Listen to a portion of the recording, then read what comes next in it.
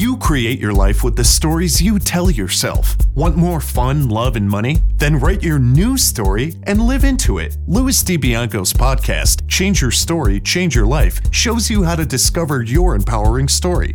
You'll meet many successful people who have created magnificent lives, even when the odds were stacked against them. Plus, you'll learn the secrets of great storytelling that can explode your business. And now, here is your host, Louis DiBianco. Don't ever let someone else's opinion of you become your opinion of yourself. The first time I heard that, it was spoken by a wonderful motivational speaker and a mentor of mine, Mr. Les Brown. And those words were spoken to Les when he was a little boy by a teacher who changed his life with those very words. Les had been asked to go up to the board and write something on it, and he said to the teacher, "I can't do it, sir." And he said, "Why not?" And he said, "Because I'm the stupid brother." And at that point, the teacher told him, "Don't ever let someone else's opinion of you become your opinion of yourself." I want to ask you, what about the role that you play at work? Isn't that part of your identity? Of course it is.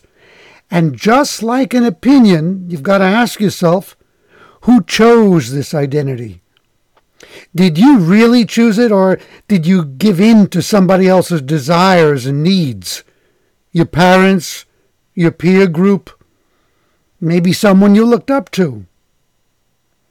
And the next important question is, are you happy with the role you are playing? And if not, are you willing to write a different story and create a new role to play? Hey, hello, storytellers, and welcome once again to another episode of Change Your Story, Change Your Life. I'm your host, Louis DiBianco.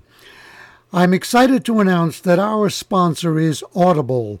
They are offering you, our listeners, a free download of one of your favorite audio books. You get to choose from 180,000 titles, and you also get a 1-month free trial of Audible's entire service. Simply go to www.audibletrial.com/storypower. That is www.audibletrial.com/storypower. For your convenience, you can listen to this podcast on iTunes, Stitcher, Google Play, and TuneIn Radio, as well as the website changeyourstorypodcast.com. Because the theme of the show is Change Your Story, Change Your Life, I've created a free gift for you, my listeners. It is an ebook called Storytelling Secrets for a Rich Life in Business. You can download it immediately at www.changeyourstorypodcast.com. One of the most rewarding things in this podcast for me is my ongoing dialogue with you, my storytellers, my listeners. Let's continue that dialogue. Keep sending your comments about what you're getting from the show and what you'd like to see in it going forward. Send them to Louis, Louis, at changeyourstorypodcast.com. I promise to read every message I receive and to choose some of them to share with you on the show. Today's guest is a man who was living in a role that he didn't like so much. And then he created a new role that brings him health, wealth, and joy. You'll love his story about how he wrote himself out of the old role and into his new one. I'm not going to steal his thunder by telling you everything about him in his bio. I'll tell you that, in his own words, he's a digital marketing fanatic. He's a triathlete. He's a husband and a father to 4 kids, and his company car is a go-kart. With that said, I am excited and honored to welcome AJ Wilcox to the show. AJ, welcome to Change Your Story, Change Your Life. Thanks so much, Lewis. I'm so excited to be here. Amen. This is going to be fun. You know, like I usually do, I like to begin at the beginning. Tell me where you're from. Where were you born? Sure. So I was actually born in the state of Utah and ended up moving when I was about 11 with my family down to Arizona. And so I tend to claim Arizona when people say, where are you from? But I was actually born in Utah. And I moved back for college and then never left. So I'm a Utahn. Well, what did you study in college? Yeah, so I knew my dad and I would go through like the Super Bowl commercials, and we'd talk about what audience they were intended for, and dissect those types of messages. And so I knew I wanted to go into marketing, even though I didn't know what marketing was. I thought marketing was just advertising. And so I ended up, when I got into college, started studying marketing and got my degree. When you got your degree, I believe you went into a traditional job, yes? I did, yeah. I always really loved entrepreneurship and really respected those who were entrepreneurs. But I always told myself, you know what? You're not really cut out to be an entrepreneur. I would attend events. We have a local event here called Launch Up, which is like an entrepreneur's paradise of getting together and getting to network with other professionals. And I would go to these events because I loved the energy, but I never told myself that I could do it. Uh-huh. So, in other words, you were creating a story that basically said, I can't. That's exactly right. And I figured maybe I could, but I didn't really have the guts to try. You know, it's interesting. I was reading recently that Gandhi apparently said that we generally become the person that we believe to be. So it's quite interesting. We are creating our reality all the time. That's fascinating. By the way, who would you say were the greatest influences on you as you were growing up? I have to say my dad. He's still my best friend. And I had lots of friends in high school who I would come home from a date or something, and my friends would be there, and I'd go, oh, my friends are here to hang out with me. And they'd be like, no, we came here to talk to your dad. So he's just that great of a guy. He's always been my mentor. And he's not an entrepreneur. In fact, he's ultra conservative like I am, but I still look up to him and take his advice anytime I can possibly do it. So what is it about specifically that you look up to in your father? He's a banker. He's always worked in banking. And so he would give me great financial advice. He would tell me things like, the richest people I've ever met were not people that you'd ever know that they were wealthy. And the people that you really go, this guy he drives a Ferrari. He's got to be wealthy. Those are the people who are furthest in debt. And I think it helped me become a better judge of character. Wow, that's interesting. That's really interesting. Thanks for sharing that. When you were a young kid, did you dream specifically about becoming something? I know you said you were interested in marketing, but did you have like a childhood dream? I want to be this when I grow up. Yeah. When I was in fourth grade, I told my grandpa that I was going to go into the NBA. I was going to become a basketball player. And he took one look at me. I was not 6'6" at the time, nor am I now. And I was not a skinny kid. And so he was just like, no, you better find a new dream, kid. He was kind of a gruff dude. But yeah, that's what I wanted to be when I grew up was a basketball player. Do you like basketball? Do you play it? Not anymore. I think that stopped probably when I was in 7th grade. But you did like it. I did, yes. Cool. So let me ask you, were there any personal stumbling blocks that you had to overcome to get where you are today? Because today you are an entrepreneur. Yeah, I had one big stumbling block, which was a steady income, a high-paying income. So I guess I'll launch into this story. I started out in digital marketing. I've been doing digital marketing for about the last 10 years and really enjoyed it. I got recruited into a local technology company here in the state of Utah that had it was kind of the envy of all of my peers. Most of us ended up applying for the same position. Great new startup with a lot of funding. And so I went in really excited to be in this position.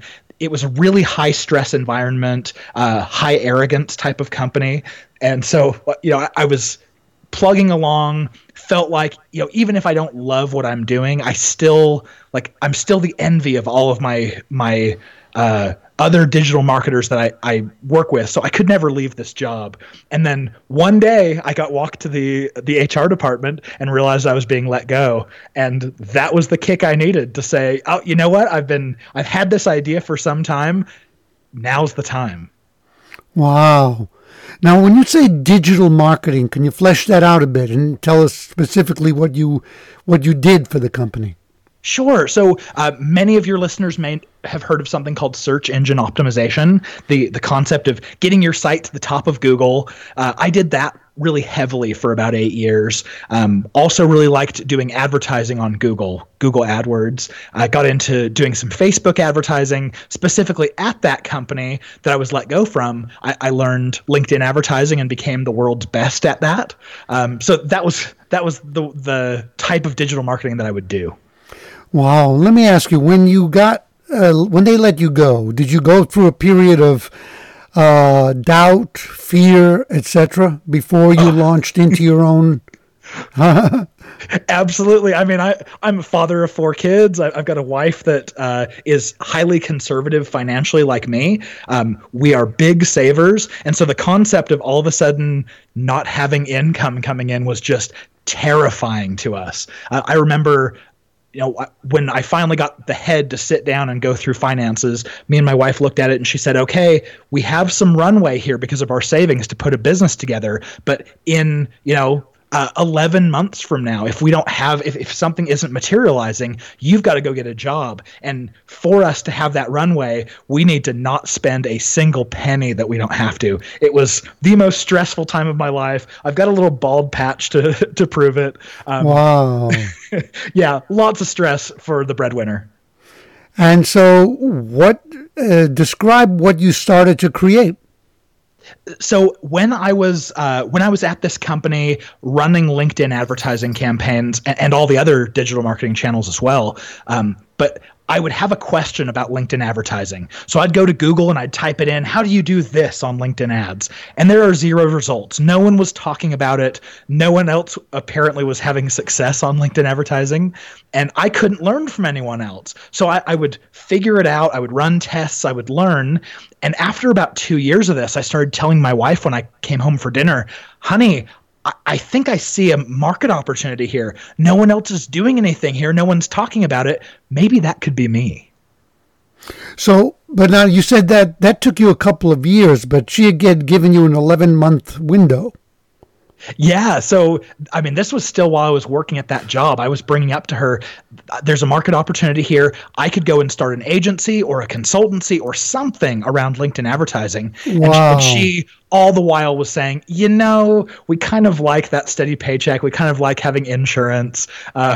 Maybe that's not such a good idea. So by the time I got let go, she said, first of all, go get some job offers just so we have some options here. And second of all, let's keep talking about this. And eventually, I got 4 job offers. All of them were well into the 6 figures. They were more money than I'd ever made before in my life. So all of them would have been attractive to that point. But we're faithful people. We were taking it in prayer and trying to decide what the best path was. And we felt guided to go off on our own and start B2 Linked. So that was our journey. It's called B2 Linked. Yep. Letter B, number 2, wordlinked.com. So what would be the first step that you took? Because here you are, you're basically now a pioneer all of a sudden, a conservative guy who was an employee, and now you're a pioneer, and you're creating something that didn't exist. So what was the first step? What did you do? It's fascinating. Yeah, so I knew I had to make a name for myself because I was someone that no one had ever heard of outside of maybe if you did search engine optimization, you may have heard of me at some point.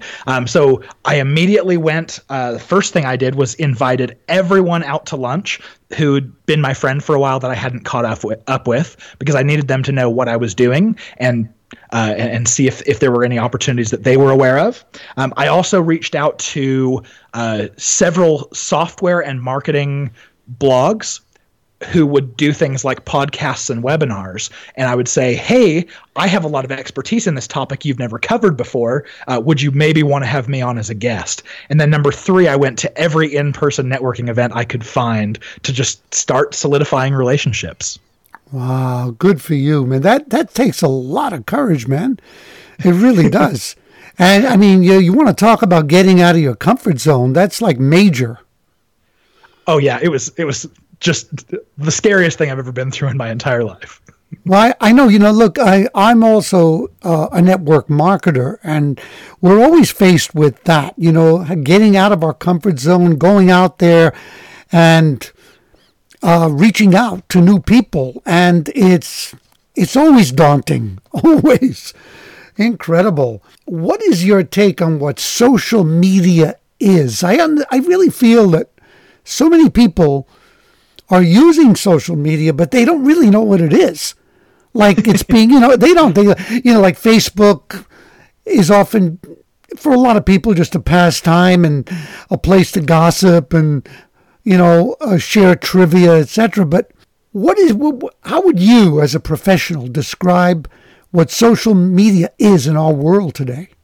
So social media has so many different facets to it, and I wish I had a really smooth answer for you here that I had thought about and planned out. But realistically, I mean, social media means different things to different people. Like for me, I'm a big fan of Twitter. Twitter is my news source. That's how I find out what changes in the online marketing world, what Google did, what Facebook's doing. Twitter is my news. Like I don't turn on the news. I don't read newspaper. I go to Twitter for that. And it can also be an information source where, you go for resources. Like every time I log into LinkedIn, I can look at my feed and see what people are offering, what people are talking about, what resources people are looking for, and I know how to interact. And then third, I think it's a way of getting in touch. It's really easy when you're trying to get a hold of someone. You can shoot them an email and they can ignore that. But maybe if you found their Twitter or their Facebook or their LinkedIn and you reach out with a personalized message, you are so much more likely to get a response there. So it's a great way of just starting conversations. I love what you said about Twitter being your news source. I'll bet that's an aha for some of the listeners. It's interesting that just yesterday I was listening to an interview with Gary Vaynerchuk, who wrote Crush It, and you're familiar with his books? Oh, absolutely. He's coming to town next week. I'm going to go see him live. Oh, cool. And of course, then there's jab, jab, jab, right hook. And he said that to him, Twitter is I wouldn't say only, but it's like the pure social media. It's like his number one as well. How did you fall in love with LinkedIn? Because LinkedIn became your specialty. Yeah. Well, I'll say I have had a LinkedIn profile ever since I was in college. So probably 2007 is when I signed up for that, and always used it as a kind of a Rolodex. This is the way that I keep track of who the people I know are and what they're currently doing. And I didn't use it to market. And in fact, I still almost don't use it to market. But when I started running LinkedIn advertising campaigns, I've run all kinds of advertising campaigns. I mean, every channel you can think of, I've been involved in, but I ended up having a ton of success on LinkedIn, and my, I guess, magnetism towards LinkedIn was more of a market opportunity. I could be just as passionate about Facebook ads. I could be just as passionate about Twitter advertising, but instead I went with LinkedIn because I'm I'm probably the most knowledgeable on the subject in the world. So that was what gives me an opportunity to run a business. I don't think I could run the same business being just another Facebook advertiser, for instance. Well, you know what's interesting? Like you said, you don't use it to market, and yet maybe I'm not 100% clear on that, because it sounds like LinkedIn is building your business. So aren't you marketing with LinkedIn? That's a good point. When I look at LinkedIn, I see two different platforms. I see the organic platform where I know lots of people who mine their connections and nurture them, and they're actively reaching out to people to grow their network. And I don't do that. And then I look at the advertising platform, which is very different. You're paying every time someone clicks, and you're just using the same data and appearing in those spots. So I guess what I'm trying to say is I don't use my LinkedIn presence and try to mine connections from it. My goal is literally just to connect to interesting people. You use it to advertise what? Yeah, so my clients are going to be anywhere from software providers to recruiters to sales of high-value products. Anything in business to business where LinkedIn's targeting is absolutely bar none the best. And so those are the types of people I'm going to run campaigns for. And we're going to use LinkedIn's data of who, when we know what job title is the decision maker, we can target only people who have that job title, or we can target only people who are in the C-suite, or only people who have certain skills and are in certain geographies. You can get really crazy about who you're targeting, and you can make sure that every single lead that you develop is going to be from someone of a really high value to your business. And then those ads are usually, because it's social media, you're usually going to reach out with some sort of free offer, something that will attract the attention and solve a pain of your target market. And in exchange for that piece of content, that help, you're going to extract their email address, and then you can begin kind of a nurture sequence there, keeping the relationship going and seeing if you can be helpful to them. Mm-hmm. Now, you mentioned something, and when you're talking about targeting specifically, and you used the word, it was C something. What was that? C-suite. Oh, yes, the C-suite. So what is that? Some people call it the CXOs, but the chief executive, whatever, anyone who's the very top level of a company, C-suite, chief execs, those types of folks. This intrigues me. What are the things that people still really misunderstand about social media? Because there's a lot of misuse of it. Yeah, really good question. I think specifically as it relates to LinkedIn, some people still believe that you should treat LinkedIn like Facebook. So if you had something you were going to post on Facebook, you could go and post exactly the same thing on LinkedIn. That just makes people irate. No one wants to hear about what you did last weekend or see pictures of your family on LinkedIn, but they do want to see things that pertain to their career. So first of all, just understand that the content is going to be different to this very professional audience. And second of all, I think when you're approaching marketing on LinkedIn, a lot of people go, okay, LinkedIn advertising, I'm paying to show someone an ad. That means I can say whatever I want to them. And that's literally true, but people aren't going to interact with your ad very well when it feels like an ad. So approach it from the concept of you are on the social media platform LinkedIn, you are looking through your feed, you're seeing all these other people, information about what's happening in someone's career, new company that someone else joined, and then you're going to see this. It's got to be helpful, this ad. It has to be something that edifies them in their professional journey. And you can't just show an ad that says, hop on the phone with our sales reps, or let's connect so I can show you a demo, or jump on this 14-day free trial. Those types of offers don't work very well because you're derailing someone from something that they're already doing. Those types of offers are really good for something like Google AdWords, where people are searching specifically for a product or a service that you're offering. That's a great insight. Could you give us an example of an ad that you did that stands out for you that really worked well? Yeah. One thing that's really interesting about LinkedIn is when you look up and down your feed, sometimes you'll see images. And for the most part, those images are going to be stock photos. They're going to be the images you recognize of a girl in the headset in the call center, or people in suits shaking hands over a conference table, those types of images. And so some of the most successful campaigns I've ever run have been using images like that looked like they were from a comic book, or something that was an illustration showing two business people giving each other high fives in bright colors. Those have driven some of the highest engagement rates and some of the lowest costs that I've ever seen. So that's great. Now, what would, let's say, they would look at that, and then what, if they clicked on it, what would it lead them to that they would perceive as something of value to continue the engagement? Yeah, so what I generally recommend is giving someone as an offer something like an ebook or a white paper of some kind, access to a free webinar, a checklist, something like that is directly applicable to a pain they're feeling. And so in this case, I'll use an example of one of the most successful offers I've seen was called The Definitive Guide to Onboarding. And it's from a company who provides HR software. And so, of course, you're targeting HR people. You know that they're having trouble onboarding employees. They want to make sure that they're there for the long haul. They're going to stay. They're being trained properly. And so this guide was all about how to do this properly. And by the time you got to the end of the guide, you realized how complex that was to do without software that took care of a lot of the loose ends there. And so, of course, you'd say, okay, well, I should talk to this company about ways of automating all this. And that became a very successful campaign. I love that. That is it. Guys, AJ just gave you, if you're a marketer, $1 million lesson right there.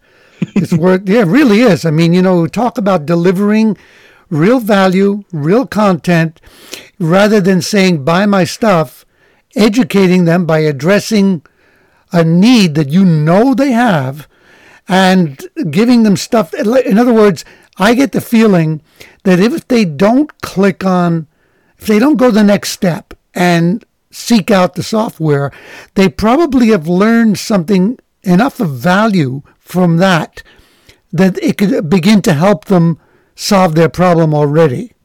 Oh, absolutely. And it leaves a really good taste in their mouth. They'll remember who your brand is. And so maybe they don't need software right then, but maybe 6 months, that person goes to leave to run HR at a different company. And that now you're the first one that they think of when they start looking for software. So you never know how far that goodwill is going to spread.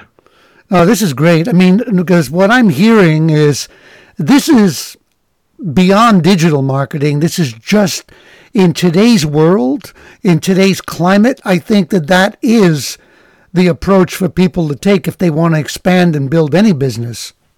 I totally agree. In fact, I've talked to, so I'm kind of at the tail end of the millennials. And so I kind of consider myself a millennial. And I look at the way that I react to sales offers and I go, wow, all these people who are hard sale, high pressure types of sales, they are absolutely going to die when the millennials are the only people left to sell to, because we hate salespeople. We hate being sold to, but we love researching and we love content and learning. And so the entire sales industry is going to have to adapt and learn how to sell when it's not, the old always be closing mentality. That's great, because what I'm hearing and fits right into the theme of my show is that they're going to have to learn an entirely different sales story. And I sure hope they do.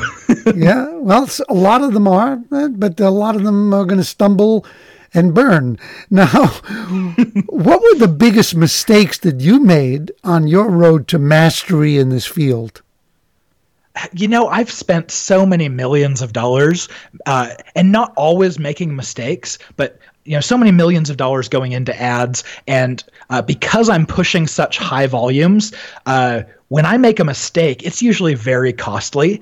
So I would say I have a list of probably 5 things that I would suggest to people. But I think the biggest one is consider your the budget and the audience. So for instance, if you're going after an audience that is only 3,000 or 4,000 people, you can afford to say, I am willing to pay as much as I can for that audience to just be in front of them. And it's still a small audience. You're not going to spend very much money. You might spend, $200 or $300 in a month. But if you're targeting an audience that is several million people, you're going to be able to fill that budget. So don't set what we call in digital marketing your bids. Don't bid very high for that traffic. Bid very low, because you're going to get second-rate traffic, the traffic that's not the what I'd say the highest volume of traffic, but you'll get enough to fill a small budget. So be aware of what bidding does to your traffic levels, and be okay with not bidding super aggressively if you have a small budget anyway. That will give you the cheapest traffic. What would you say LinkedIn offers marketers that Facebook doesn't? Ooh, so Facebook has 5 B2B targeting facets that are really good. So you can use job title, you can use their job level seniority, their company name, their company size, and their company industry. And all of those are really helpful, and those are all facets that LinkedIn offers. But the issue is when I go in and start running a Facebook ads campaign to those people, I will eventually hit the limit of how many people were actually willing to put that into their personal Facebook profile. It's a very personal network, and not everyone's putting their job title in or the company they work for. Whereas with LinkedIn, that's the very basics of what you put into your profile. And so what LinkedIn offers you, it costs quite a bit more, but what they offer you is absolute targeting at scale that Facebook's only going to offer you a very small sample. You say it costs much more than Facebook advertising, yeah? Yeah, usually on Facebook, I'm seeing people pay between 80 cents and $1.50 every time someone clicks. On LinkedIn, it's generally somewhere between $6 and $8. So it's on the order of 5 to 8 times more a lot of times. But still, if you compare that cost to traditional advertising, magazines, newspapers, TV, it's still not much money, is it? No, and in fact, if you know that you're hitting exactly the right person, let's say you're trying to sell to CEOs, how else are you going to make sure that your ads are only shown to CEOs of tech companies with more than 200 employees? There just isn't another way to do that. Wow, this is fabulous stuff. Did you hear that sound in the background? Yes, was that a cat? That's my cat. She's jealous that she's not a guest on the show. So she's making sure that she's going to get her voice in there. Anyway. What are your tips to anyone who's trying to build any kind of business on LinkedIn to achieve maximum success with that platform? Yeah. So here's a concept for you. On other social media platforms, we'll use Twitter, for example. When someone sees your tweet and they like it, it's essentially just an acknowledgement to you that they're supporting you. That tweet will show the like. They may get a notification that says your friend hit like on what you just shared, and it's acknowledgement that the things you're sharing are engaging to people. On LinkedIn, however, if someone hits like, comment, or share on your post, what it does then is it propagates to their own network. And so whereas on other networks it might just be an acknowledgement that someone's supporting you, on LinkedIn when someone hits like, it then is shared out to everyone that they're connected to, which gives you this extreme opportunity for virality. So I think it's all about sharing things that are engaging, truly engaging, even if it doesn't have a call to action on it, to get that message out to the networks of your networks of your networks. And that's how you get real reach on LinkedIn. That's a big one, man. I love that. Now, what are the things that people should absolutely not do on LinkedIn, which you probably see a lot of? I do, yeah. Those are all the people who fill out my contact form on the website and say, hey, we just spend a lot of money. Can you diagnose what our problem is? I would say, I mentioned a little bit earlier, don't treat LinkedIn like Facebook. Don't share things about your personal life unless it deals with business. Don't share things about politics or religion or any of the divisive subjects. From an advertising perspective, though, I would say don't follow the guidance that LinkedIn gives you when you first set up a campaign. They tell you that any ads that you should show to at least a group of 300,000 people. And I directly disagree with that. I think you should show to the very smallest group possible to make sure that you know exactly who these people are and you can tune your message to them. So don't be afraid to just dip your toe in the water. Don't throw tons of money out there to see what sticks. Dip your toe in the water. Be as targeted as you possibly can with both your message and your audience, and see if your offer resonates. And if your offer doesn't resonate, if you if you've spent, let's say, $300 or $400 on ads and no one's filled out your form yet, pause it immediately. Go retool your messaging, your offer, your audience, whatever you need to do to make sure that you're being successful. I hate to see people just waste money. That's great. That is wonderful. Do you have any tips for people who are not advertising with LinkedIn, but are just out there trying to build a network that they can eventually turn into business? Any tips for things that they shouldn't do? Because again, people will create profiles that don't serve them. They'll do all sorts of stuff. What do you see? Yeah, I think my biggest fear, so I don't really face this issue because I only connect to people that I know. But there are a lot of people out there who just are looking to build their network, and they will connect to anyone that's allowing them to open a connection. So I have seen a lot of what you're talking about with fake profile creation, mining LinkedIn for data to do direct sales. So here's I think the biggest, I'll call it aha that I had. Anyone that you're connected to on LinkedIn, you can go into your account and export all of your connections to a spreadsheet. And in that spreadsheet will be your personal email address. And so be aware that anyone that you connect with can get access to that email address by just hitting download. That can be really scary from the perspective of, we as marketers, we all know that we're supposed to be building lists. We're supposed to be nurturing and reaching out to people. But there are some bad actors in marketing who just do a lot of spam as well. And so be aware, don't be a spammer, and then don't end up on someone's spam list because you saw a profile and decided to accept the connection request from it. That's great. That's great stuff, man. Now, can you make a comparison between a live networking event and social media networking? Because I think people tend to forget sometimes that you're going out to an event where there are a lot of people congregating. Yeah, I totally agree with the comparison. I do a lot of personal networking, and I'm an extrovert in small groups, but you get me into a big room of where I don't know anyone, and I turn into an introvert and a wallflower pretty dang quickly. So I think the comparison that I would draw is in personal networking. I think you have these set questions that you can ask to start a conversation. What do you do? Where do you work? Tell me about yourself. Those kinds of lines. But I would not open with something like that on social networking. I think in social networking, it's a completely different construct. We have a different story.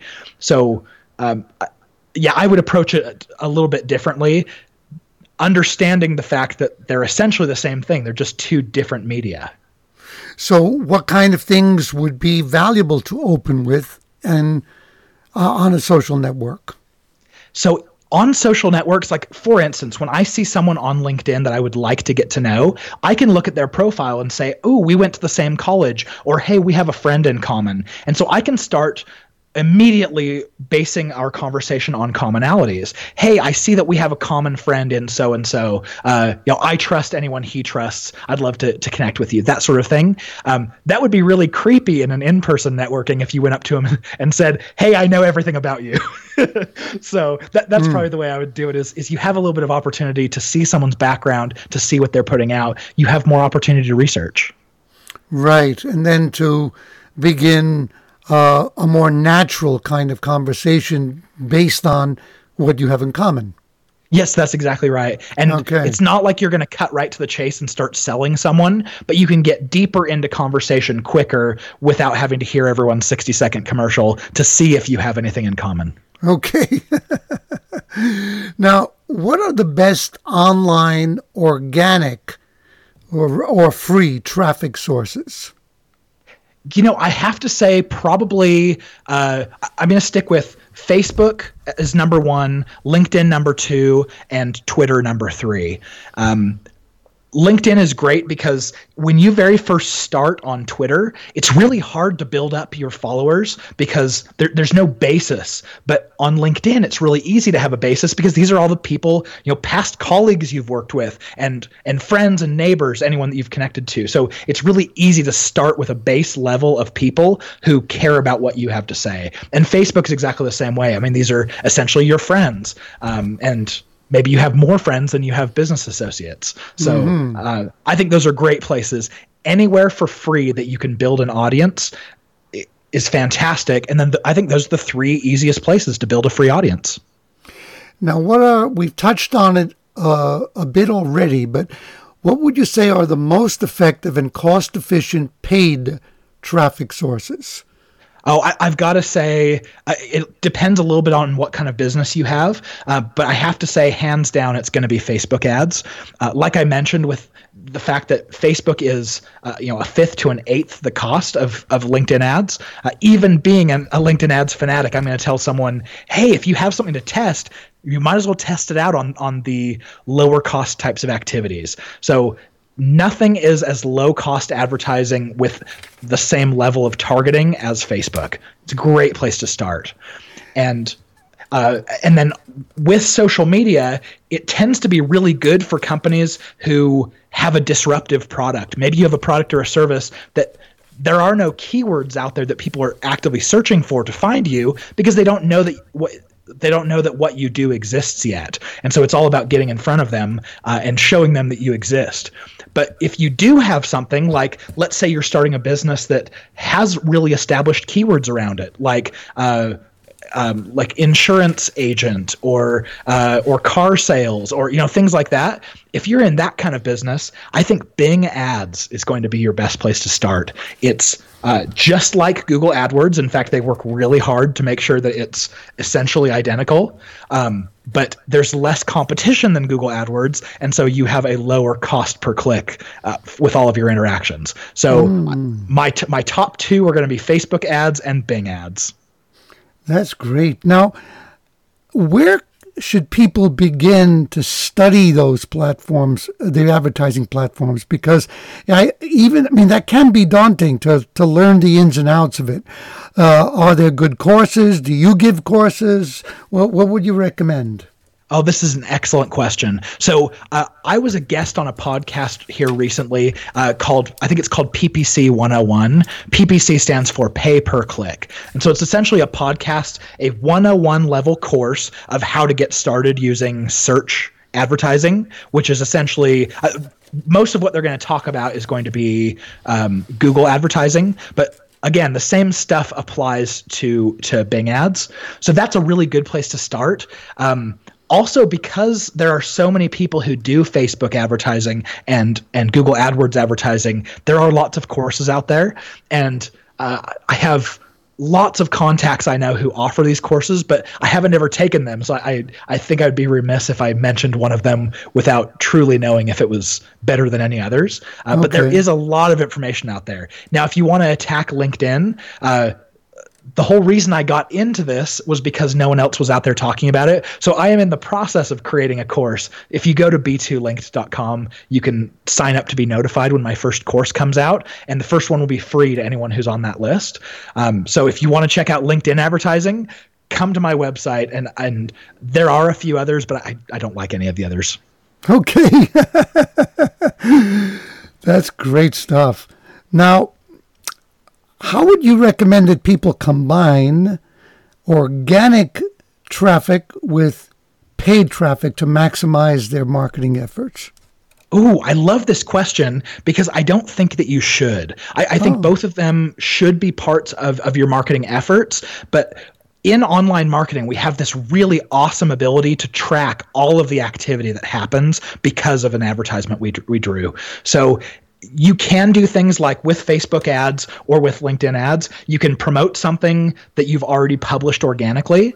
And I look at that and go, okay, that's great. You've taken something that worked really well to your audience, and then you've pushed it out to people who don't know, like, and trust you yet, and it's going to perform quite differently. And now, because they're all going to the same page on your website, you can't tell the difference between the two. How many of these leads came from people that you already know, and people who already you have rapport with, or how many came from dollars that you spent reaching out? And so I purposely like to keep both of these activities very separate. Share things organically, and then share.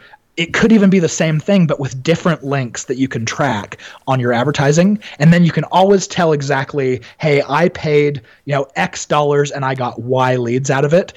You can't do that when you mix the two. Now, what about how can people, or do you feel they can, effectively marry the different platforms to use them together to build their brand and their marketing impact? So they're using LinkedIn, they're using Twitter, they're using Facebook. How can they create like an exponential clout by utilizing certain strategies? Oh, I sure think so. I mean, it's all about having a unified message. I'm obviously a really big fan of LinkedIn, but at the same time, that doesn't mean that I'm going to tell everyone, oh, LinkedIn is the only platform you should be on. I think that, especially in business-to-business marketing like I'm in, I feel like any way that you can be in front of your ideal customer, you should do it. Whether that's Facebook ads, whether it is or is not LinkedIn ads, whether it's Google AdWords or Bing ads. It doesn't matter as long as you find a way to be in front of them. So I think, first of all, figure out the targeting that you have available in all the channels. Does it work for your customer? Can you be in front of them? If the answer is yes, great. Even if it's really, really small budgets, make sure that you're constantly spending just a little bit to stay in front of them. And then as for how to make sure you have a cohesive message, I think what you do is, if you're sharing an offer on one of your channels, make sure you're sharing the same type of thing across all of the channels. And it means that if someone happens upon you on Facebook, but then they see you later in LinkedIn, it's all reminding them of the same thing that you've been telling them all along. So yeah, keep the message cohesive. Wonderful, wonderful. Now, one of the things I find is that the internet lends itself to a mentality that says, I can do almost everything for free. And it's not true. Can you compare the cost of doing a brick and mortar business with the cost of doing an online business? Oh, brick and mortar is so expensive. I mean, even just thinking about how I've built my own agency, if I had to do so with paying overhead of retail staff and location and physical product and all those types of things, those are just all expenses that I would have to pay back over time. So the in-person just scares me to death, because in online, we just have no overhead, and it's so much easier to start a business and to charge less for what we do and still make the same amount of money. So I think that's my comparison. Hopefully that doesn't crap on any of the retail folks. No. It's the absolute truth. I mean, this is why, network marketing is appealing to people, because of the low entry cost, because you can do a lot of it online, etc. What about, you probably see a lot of network marketers on LinkedIn, because it's a huge platform for that. Do you have any feeling about how they use the platform, how they use it or abuse it? I live in the state of Utah, and this is kind of network marketing heaven here. I know. And so I am connected with several people who will LinkedIn in that way. The people, I will say that the people that you try to push a message it will repel you the fastest. And so the ones that I still stay connected to, the ones I still pay attention to what they say, they're sharing value. They're being of value, and they're not constantly trying to sell you. So that would be my recommendation. If you're on LinkedIn, don't always talk about the business opportunity and the product. Share value that people will find help to themselves and their businesses through, and I think people will be more willing to listen to you. That is wonderful advice. Now, what do you say to people who are afraid to invest in any paid advertising online? I've been there. I started out in search engine optimization because it's essentially free internet marketing. It's internet marketing that you can put effort into to be found by search engines, and then all of that traffic comes for free.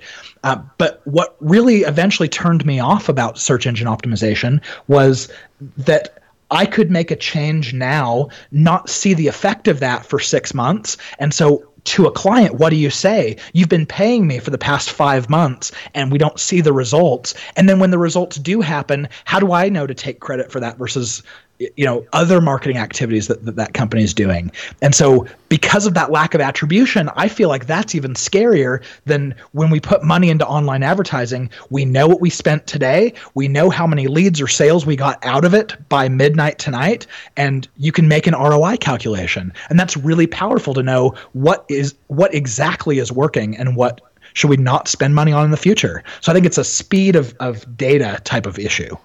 So you don't really use SEO much anymore? I don't go out and specifically try to build links to my website anymore. I may spend a little bit of time thinking about what keywords I want to put on pages and where, but it's not a focus for me anymore. I would much rather pay a few bucks to see what works and make sure I get exactly the right people there. Wonderful. I want to jump back a little bit, because I remember early on we were talking about the fact your wife said 11 months, that's about it. Let's see what's going to happen here. Can you kind of give us the highlights of your journey from zero to a point where you knew that you were successful? Yeah. So first 4 months were really scary. I was obviously worried about providing for my family.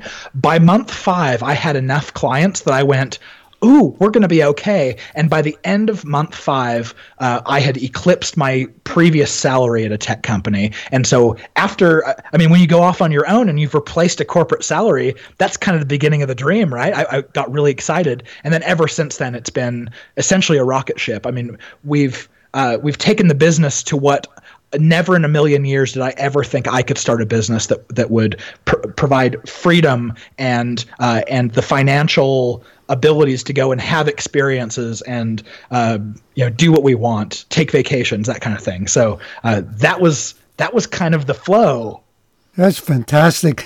When you say now, after about 5 months, you said you had surpassed the income from the corporate world, and at this stage, how much farther ahead are you from that salary?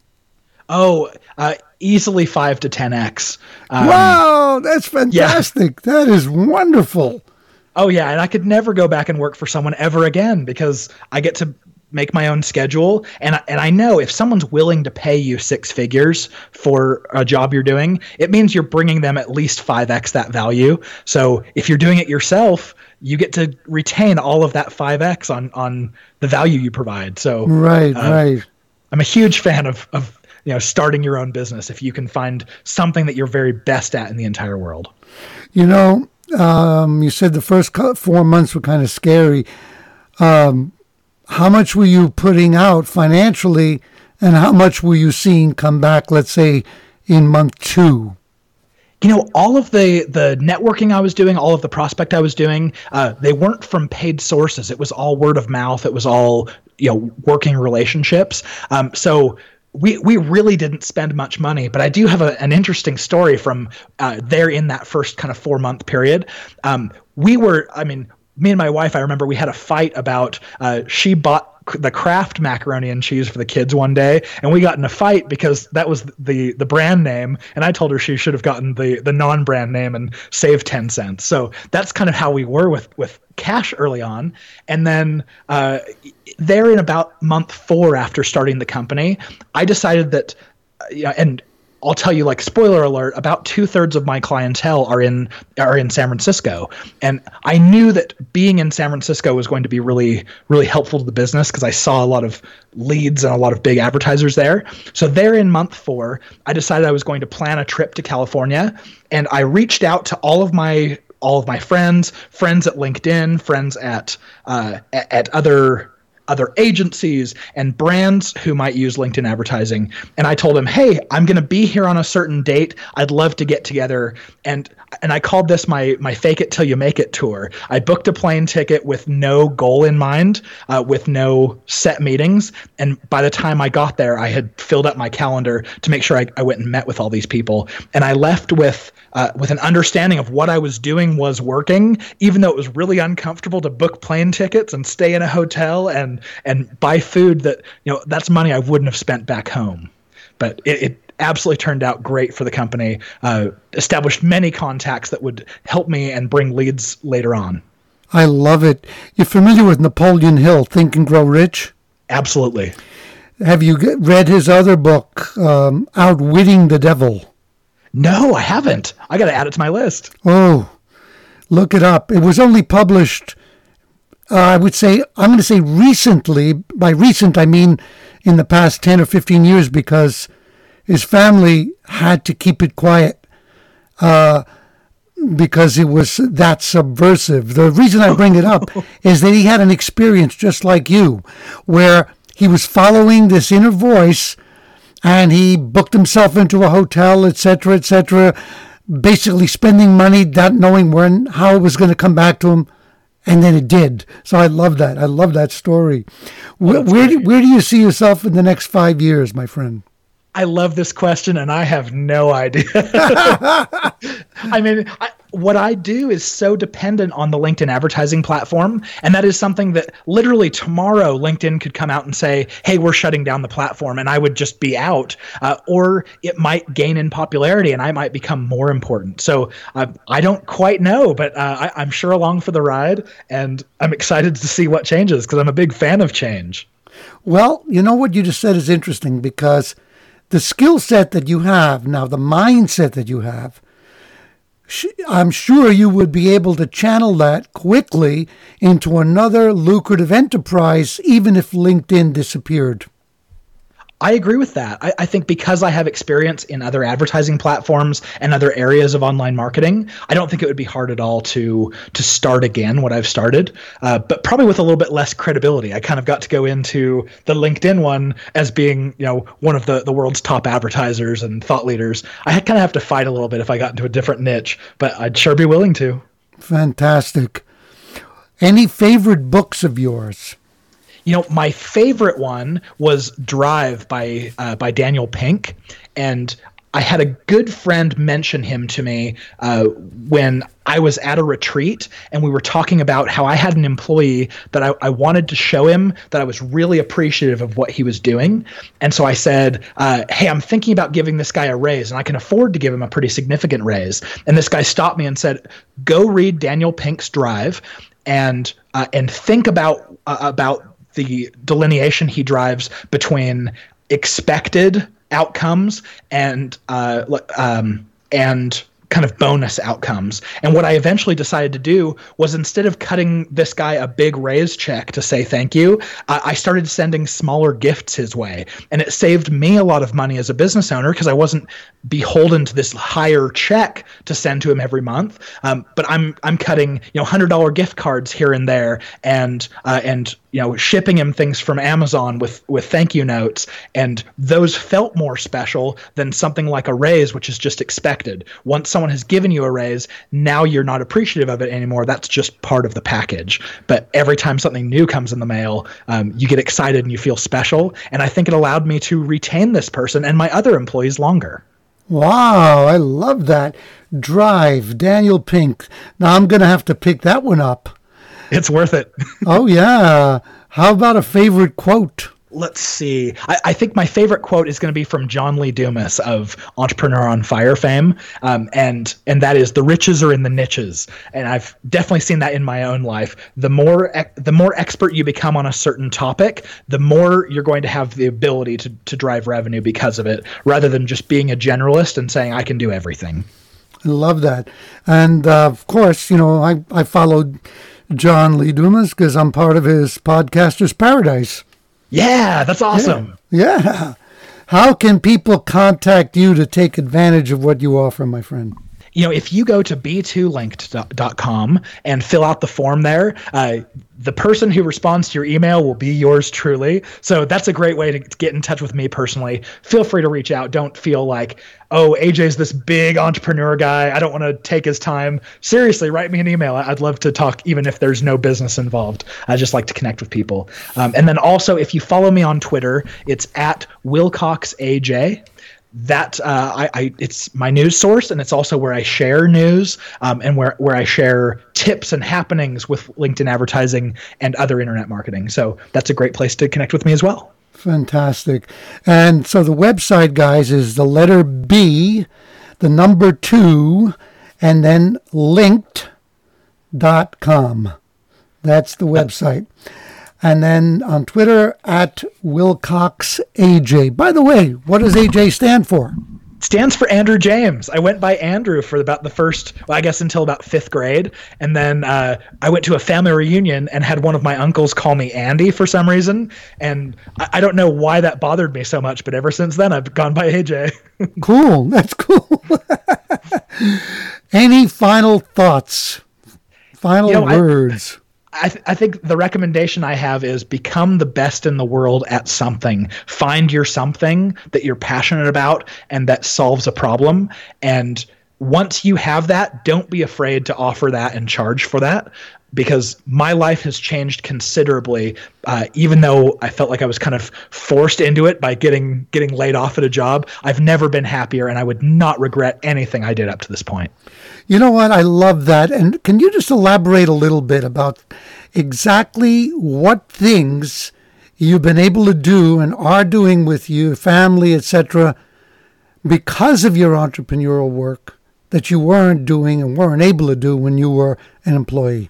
Yeah, I never went on vacation as an employee. You get these like vacation days that accrue, and I would eventually just cash them out because, and of course my family is here and they're here all day long, except for school for the kids.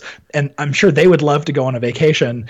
That just never happened when I was in corporate. But as soon as I hired my very first employee, first of all, the fact that I'm now an employer, I'm helping improve someone else's life. Whereas in corporate, you don't really get that satisfaction of knowing that you're directly influencing someone's well-being. That's amazing, helping foster a family. And then second of all, as soon as I knew that I had an employee who could take over for me, I went and took a cruise. And then we're booked here in about 3 weeks to go on a week-long trip to Hawaii. So, I mean, these are all things that I just wouldn't get to do if I were still in corporate, even if I technically could afford it or be able to save up for it. Now they're things that I do because I'm a lover of experiences and I'm not tied to my desk anymore. Beautiful. Hey, how old are your children, by the way? Oldest is 7 and youngest is 1. Woo! And boys, girls? Half and half. We went boy, girl, boy, girl. I don't know if it's like the textbook perfection in having kids. AJ, I can't thank you enough. You've delivered amazing value. You did it with passion. And hey, this is a wonderful gift to my audience that I affectionately call storytellers. Thank you, thank you, thank you. Lewis, thank you so much. And thank you, storytellers, for hanging with me until the very end. Wow, storytellers. I hope that you are feeling the same energy rush that I'm feeling from listening to AJ today. He's given us an amazing education. I mean, there are definitely $1 million nuggets in a lot of what he shared with us. And I want to thank you, of course, for being here today live and for supporting the show the way you do. Share this with other people. Pay it forward. Let them know that they can dip into this value on iTunes, Stitcher, Google Play, TuneIn Radio, and at changeyourstorypodcast.com. And take advantage of the free gift at that website, the ebook, Storytelling Secrets for a Rich Life and Business. Also, we were talking about some great books today. Remember that you can find those and others which you can download as audiobooks for free at www.audibletrial.com/storypower.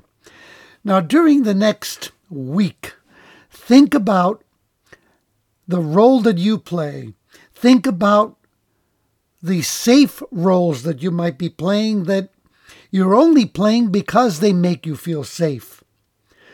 Be willing to challenge going into an uncomfortable, scary zone where you might discover a new you, a new story that is more enriching and more empowering.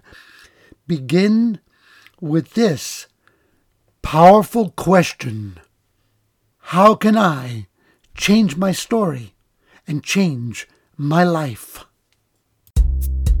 Tune in to the next episode of Louis DiBianco's podcast. Become unstoppable as you learn to change your story, change your life.